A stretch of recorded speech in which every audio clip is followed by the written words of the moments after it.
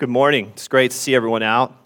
This morning we're going to study a little bit about the baptism of Jesus. And when we think about the baptism of Jesus is not just a side note in the life of Jesus. It's an event that can produce a great faith in us as we look to Jesus' example in that. In the beginning, when we think about Jesus and his ministry, this is the beginning of his ministry. This is the start of it. And what it does is it shows a willingness of Jesus to submit to the will of God, the Father. It shows his submission in that. And what we see is the Father, the Son, and the Holy Spirit converge together here in this event, showing God's stamp of approval on the ministry of Jesus Christ. But when we look at the baptism of Jesus, it raises a few questions for us. A few questions that I hope that we can answer, that we can address. Things like, who was John? Why was John the one that was to baptize the Son of God, Jesus Christ? Why did Jesus need to be baptized in the first place? And how does that apply to us today? So these are all questions that I hope that we can shed light on as we look through Scripture this morning. And as we begin, I want to start in Luke chapter 1 as we see a time prior to the birth of Jesus Christ and prior to the birth of John. And we see that Zechariah, who is John's father, is approached by an angel, comes into contact with this angel of the Lord. And the angel has a message for Zechariah, and he says, you're going to have a son, and you're going to name this son John. And this is kind of reminiscent to Abraham and Sarah. They were older in age. She was barren. So it's amazing in itself. But he says, you're going to have this son, you're going to name him Zechariah. But we see that John is going to be different. We see that in verse 15. It says, for he will be great before the Lord. And then it goes on, it says he will be filled with the Holy Spirit even from his mother's womb. And if you continue to read on in this chapter, you're going to see that the first time that John and Jesus actually come into contact with each other is in the wombs of their mothers. But John recognizes he is in the presence of the Son of God. It says he leaps within her womb. Not only that, in the next verse, we see that John has a purpose. In this same chapter, in verse 16, it says, and he will turn many of the children of Israel to the Lord their God, and he will go before him in the spirit and the power of Elijah to turn the hearts of the fathers to the children and the disobedient to the wisdom of the just, to make ready for the Lord a people prepared. You see, John's purpose was to let the Jews at that time know that Jesus was here, that he was about to begin his ministry. He was pointing to Jesus Christ. These Jews, no doubt, understood and knew the prophecies of this Messiah that was to come. And now John is saying, the time is at hand. Jesus is here. That was his purpose. And what a great purpose that is. Now, as we continue on looking at the life of John, as John gets older, he begins this ministry. And we see in verse 1 of Matthew chapter 3, it says, in those days, John the Baptist came preaching in the wilderness of Judea. Repent, for the kingdom of heaven is at hand. Then you skip down to verse 6, it says, and they were baptized by him in the river Jordan, confessing their sins. John had a message. John had a purpose. Jesus is here. It's time to change. Things are going to be different. And he's calling on these Jews to make that change, to start thinking of Jesus Christ. Again, John's purpose was important. As we continue on, we see that not everybody was on board with this. As John is preaching here in Matthew chapter 3, we see that the Pharisees and Sadducees come and look. And we think about who the Pharisees and Sadducees were. They were the religious elite at the time. They knew Scripture. They were looked up to. And then you have this man, John, who's kind of this unkept guy. He's not the typical religious person that you would think of. And he's coming and he's speaking of these things that are brand new. He's speaking of this idea that the Messiah has come, that Jesus Christ is here. And they didn't like that. You know, the Jews at the time had heard of the miracles that surrounded the birth of John himself. They had heard of those things, and they were listening to what he was saying. And these Pharisees and Sadducees aren't there to listen. They aren't there to listen with an open heart. They're there to see if they can figure out a way to get rid of this guy. Why? Because again, they had this status where people looked up to them, and now this guy is coming and saying, hey, things are changing. Things are going to be different. And they didn't like that. Their authority was being challenged. Their power was being taken away from them. And John calls them out, and he says, you brood of vipers. In verse 10, he says, even now the axe is laid to the root of the tree. Every tree, therefore, that does not bear good fruit is cut down and thrown into the fire. Essentially, what he tells them is it doesn't matter your lineage. It doesn't matter that you're part of the children of Israel. That does not matter anymore. What's important now is Jesus Christ. That's what's important. We see in Luke chapter 16 and verse 16, it says, the law and the prophets were until John. Since then, the good news of the kingdom of God is preached. You see, John is pointing to Jesus Christ, who is about to establish that kingdom. John's job, John's purpose was important and essential. So as we continue to go on, we see that John also understands that his ministry is temporary. What he's doing at this time is not something that is going to last. In verse 11, he says, I baptize you with water for repentance, but he who is coming after me is mightier than I, whose sandals I am not worthy to carry. He says there is something better coming, and that's Jesus Christ. But he also understands that it's temporary. What he is doing is temporary, because his job is to point to Christ. When Jesus Christ comes, when Jesus Christ fulfills those prophecies, when Jesus Christ dies on the cross, is buried, and is resurrected, that change will be made. It's temporary. So he's pointing to Christ. Now, in the same chapter, we see Jesus approaches John. In verse 13, it says, Then Jesus came from Galilee to the Jordan to John and to be baptized by him. John would have prevented him, saying, I need to be baptized of you. Why do you come to me? Seems like a valid question, doesn't it? John, whose whole purpose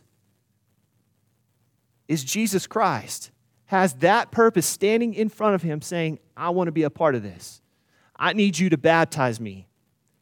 And John says, I should be baptized by you. You need to be baptizing me. But Jesus makes a statement in response to that in the very next verse. He says, but Jesus answered him, let it be so now, for thus it is filling to fulfill all righteousness. Jesus says, the reason I'm here is to fulfill all righteousness. What does that mean? To fulfill all righteousness means that Jesus was there to fulfill the word of God, the will of God. You see, Jesus was a man. He was subject to the law. He was subject to the rules. And this was one of those rules. And it says that John consented.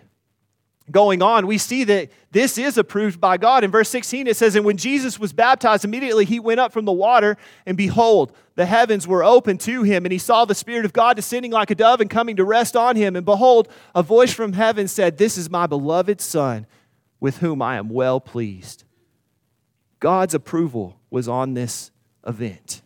Again, it's not just some side note. This is the beginning of a ministry of Jesus Christ that would lead to his death, burial, and resurrection, which we completely base our faith on today. What an amazing event.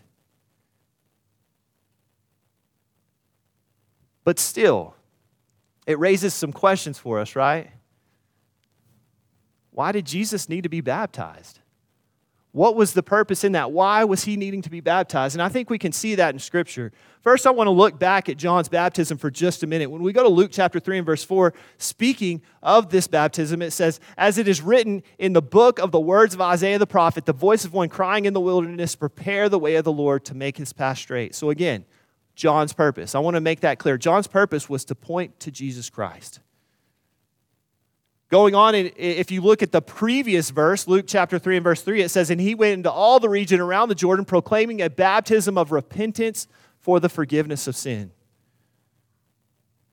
So this was a baptism of repentance for the forgiveness of sin. Well, Jesus Christ was the man with no sin. We see in 1 Peter 1 and verse 8 and many other verses like this, it says, knowing that you were ransomed from the futile ways inherited from your forefathers, not with perishable things such as silver and gold, but with the precious blood of Christ, like that of a lamb without blemish or spot. Jesus Christ was sinless. So why does Jesus Christ need to take part in a baptism that's for repentance and for the forgiveness of sin? The reason is because this baptism of John at that time was not just a suggestion. It was a commandment. And I think we can see that through Scripture.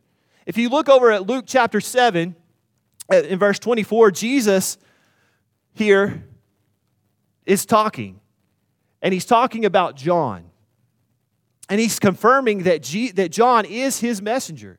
He says, when John's messengers had gone, Jesus began to speak to the crowds concerning John. He says, what did you go into the wilderness to see? A reed shaken by the wind? What then did you go out to see? A man dressed in soft clothing? Essentially, this man doesn't look like all those other religious elite, does he? He says, what did you expect to see when you went out there? In verse 26, he says, what then did you go out to see? A prophet? Yes, I tell you, and more than a prophet. This is he whom it is written, before I send my messenger before your face, who will prepare the way before you. He says, that's my messenger. He has a message for you. Apparently, these people saw John and didn't get what they expected to get, did they?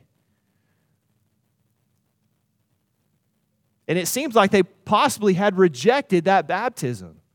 But once Jesus had explained that and talked about that in verse 29, it says, when all the people heard this, and the tax collector too, they declared God just, having been baptized with the baptism of John. Now, here's the verse I want us to look at. In verse 30, it says, but the Pharisees and the lawyers rejected the purpose of God for themselves, not having been baptized by him. If you look at the King James Version, it says they rejected the counsel of God. They rejected the commandment of God. This was more than a suggestion. This was a commandment. So therefore, if Jesus rejected this, wouldn't that be a sin? If you look at James chapter 4 and verse 17, it says, so whoever knows the right thing to do and fails to do it, for him it is sin. If Jesus failed to take part in this commandment, in this baptism of John at this time, he would have committed sin. And he would no longer have been that perfect sacrifice that we needed. This was important. This was an important event, wasn't it? But yet he did it. He did it to fulfill all righteousness, to submit to the will of God. You see, John pointed out that Jesus was going to bring a better way. That was his whole purpose. And through his baptism, we would see that ministry would begin. The ministry of Jesus Christ that would allow us to be forgiven of our sins. In Matthew chapter 3 and verse 11, he says, I baptize you with water for repentance. Speaking of John again. But he who is coming after me is mightier than I, whose sandals I am not worthy to carry. He will baptize you with the Holy Spirit and fire. This one was a hard one for me. What does it mean to be baptized of the Holy Spirit and fire? Well, you look at Acts chapter 2:38, the day of Pentecost. As all of these youths have come together, they say, what must we do to be saved? He says, repent and be baptized. Repent and be baptized. And at the end of his statement, he says, and you will receive the gift of the Holy Spirit. But what does that mean by fire? I think we get the answer in the very next verse. In verse 12, he says, his winnowing fork is in his hand. And he will clear the threshing floor and gather his wheat into the barn. But the chaff he will burn with unquenchable fire. Holy Spirit and fire. Essentially, the New Testament baptism that's going to be brought about by Jesus Christ was important. It was important. It was something that we must do. It is essential. And we have a choice in that. Are we going to be obedient to that? Are we going to be buried with him in the grave of baptism? Or are we going to make the choice not to? And are we going to become that chaff? It was essential. It's something that we must do. And that's the gospel we preach today. We hear the word of God. We believe it. We repent and we turn our lives. We confess that Jesus Christ is the Son of God and we're buried with him in baptism and we raise to walk in newness of life. So as we look at what we've talked about so far this morning, we see two different baptisms. We see a baptism of John and we see this New Testament baptism that was going to be brought about through that ministry of Jesus Christ. So this morning, for just a minute, I want to look at some similarities and differences in these two baptisms. I've got this chart, and hopefully you can read it. I tried to make it as big as possible and still fit it all on the board.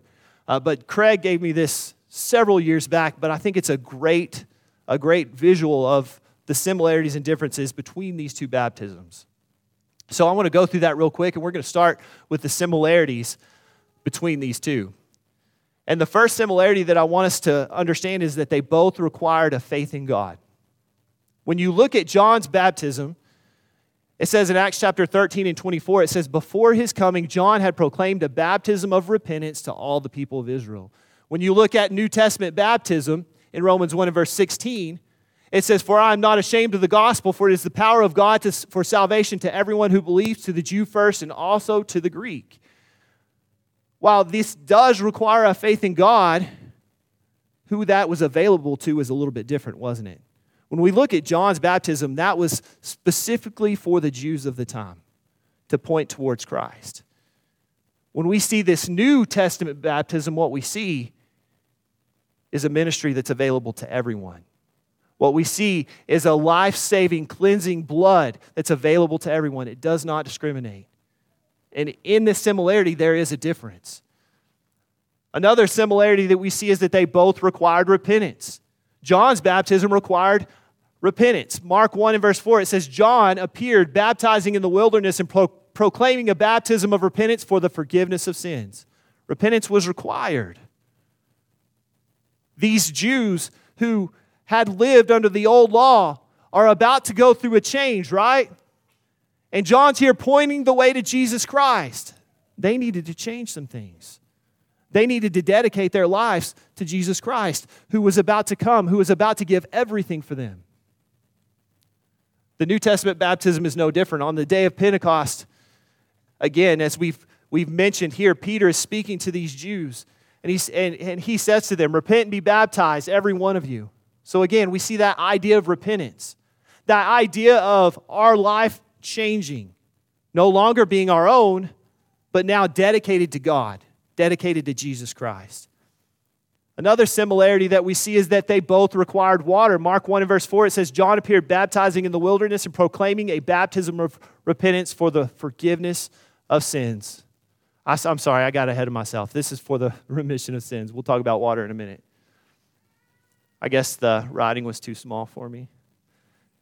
But yes, it was for the forgiveness of sins. Same thing applies to the New Testament baptism. In Acts chapter 22 and verse 16, it says, and now why do you wait? Rise and be baptized and wash away your sins. So again, that similarity is there. That is an important similarity between these two. Now, let's talk about water.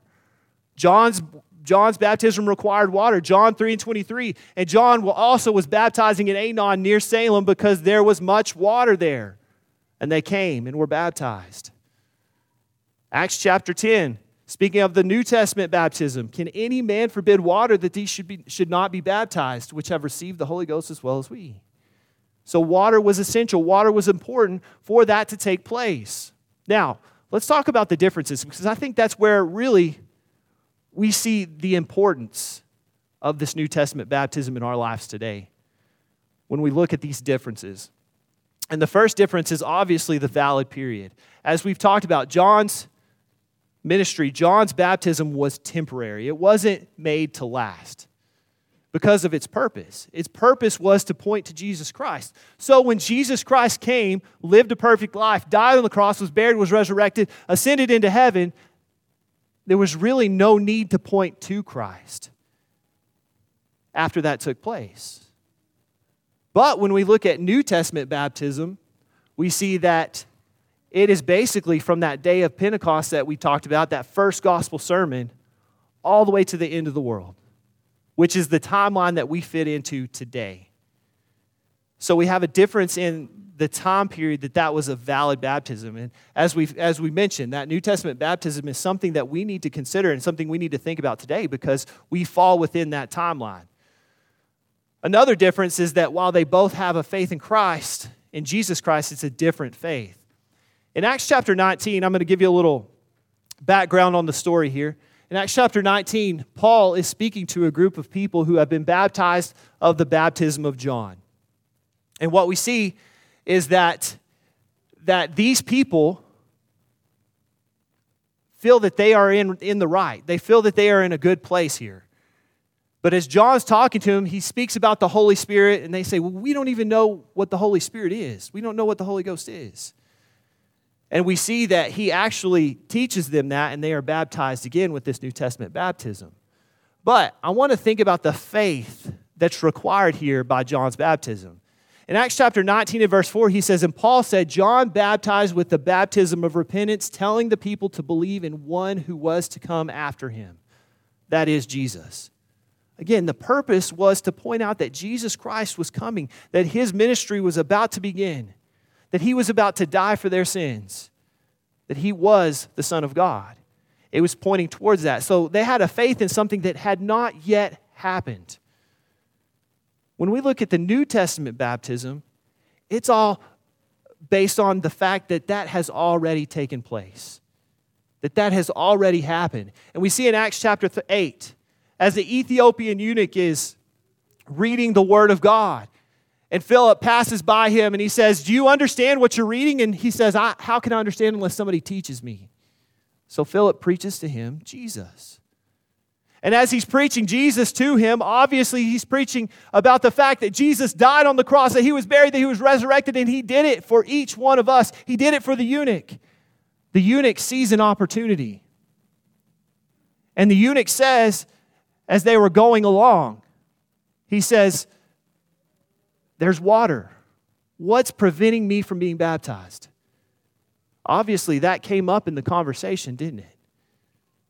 But you see the difference. It wasn't the fact that the Ethiopian eunuch was looking forward to something that hadn't happened. He's looking back at something that had already taken place.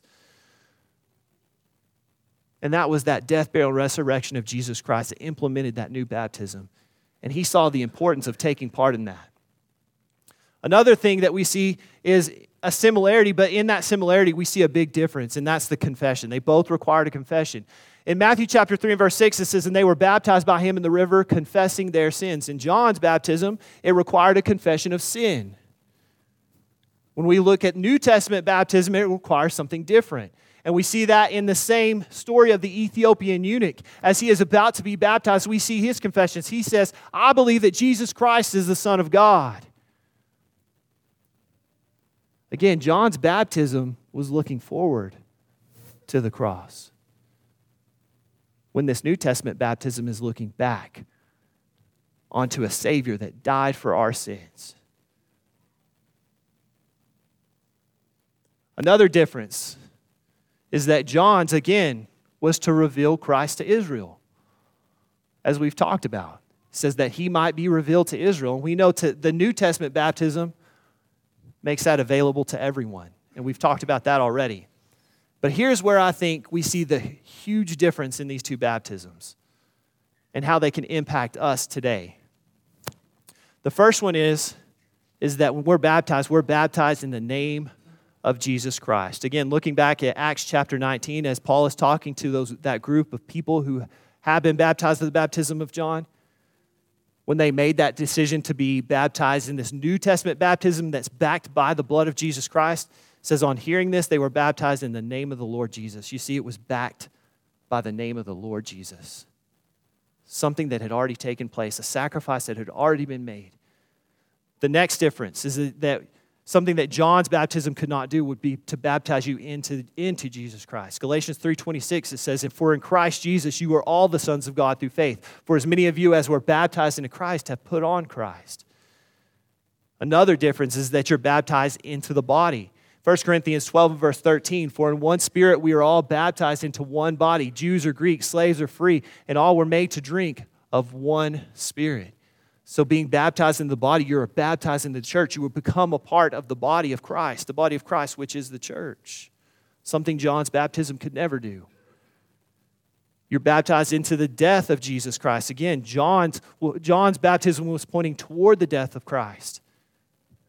When we look at New Testament baptism, it's pointing back to something that's powerful, that's already happened. Romans 6 and verse 3, he says, Do you not know that all of us who have been baptized into Christ Jesus were baptized into his death? It's backed by something very powerful, the death, the sacrificial death of Jesus Christ. Another difference is that the New Testament baptism gives us access to the Holy Spirit. Something, again, John's baptism could never do.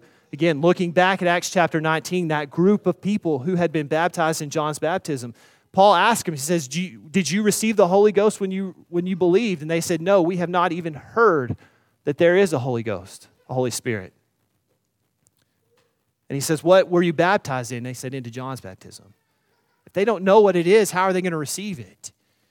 But what we see when we look at examples of New Testament baptism is that we receive that. In Acts chapter 2 and verse 38, as Peter is speaking on that day of Pentecost, he says, you will receive the gift of the Holy Spirit. That's what he tells them. In Acts chapter 5 and verse 32, it says, and we are witnesses to the things, and so is the Holy Spirit, whom God has given to those who obey him. You see the difference? You see how much more powerful this one is? But I think one of the most important things that we find out when we talk about New Testament baptism, and again, something the baptism of John could not do, was make us a child of God. It makes us his children. In Galatians 2:3 and verse 26, for in Christ Jesus you are all sons through God, or of God through faith. For as many of you as were baptized into Christ have put on Christ. We become the child of God. Now, there's one more similarity or difference that I want to talk about this morning, and that was that, and I think is the most important thing, is that while John's baptism pointed to Christ, New Testament baptism is backed by the blood of Christ.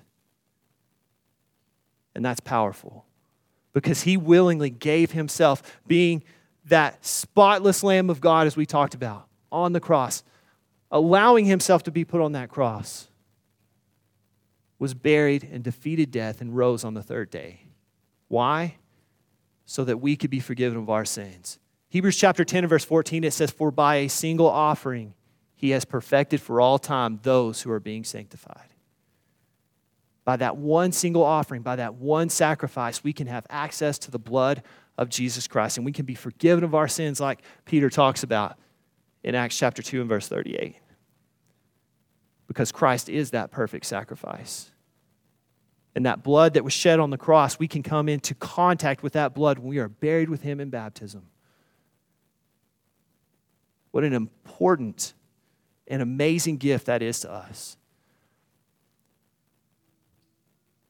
Now, as we kind of come to the end of this, there's one similarity that I want us to think about for just a few minutes.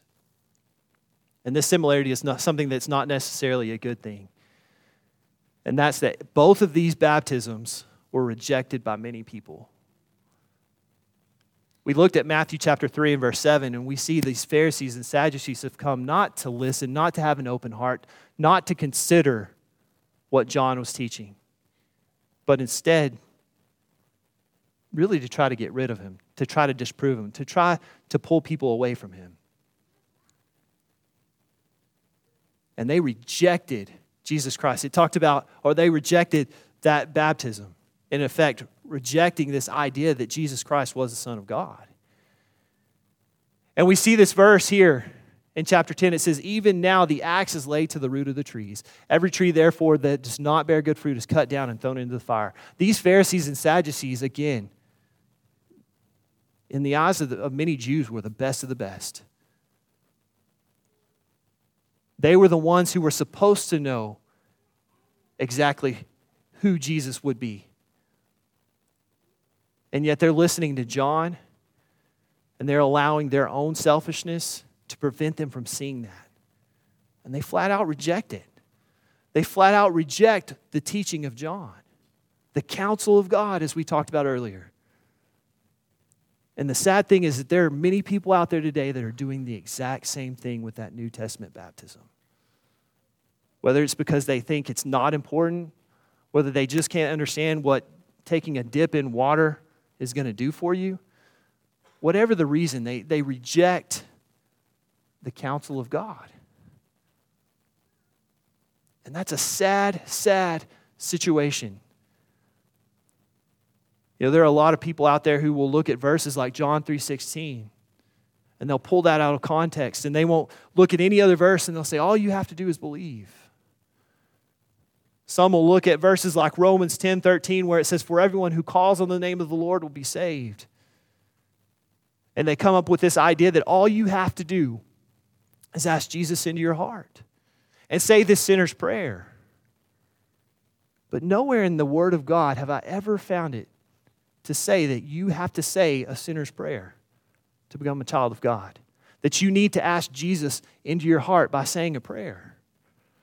And I think we can see examples of in Scripture that will let us have a better understanding of what that means to call on the name of the Lord. First of all, I think of Matthew chapter 7 and verse 21. Matthew 7:21, it says, not everyone that says to me, Lord, Lord, will enter into the kingdom of heaven, but the one who does the will of my Father who is in heaven. You see the difference here? Just because we call out to God, just because we say, Lord, Lord, doesn't mean that we're going to be saved. What sets us apart here? It's our willingness to submit to the Word of God. It says, but the one who does the will of my Father who is in heaven. That's what sets us apart. Are we willing to submit to the Word of God?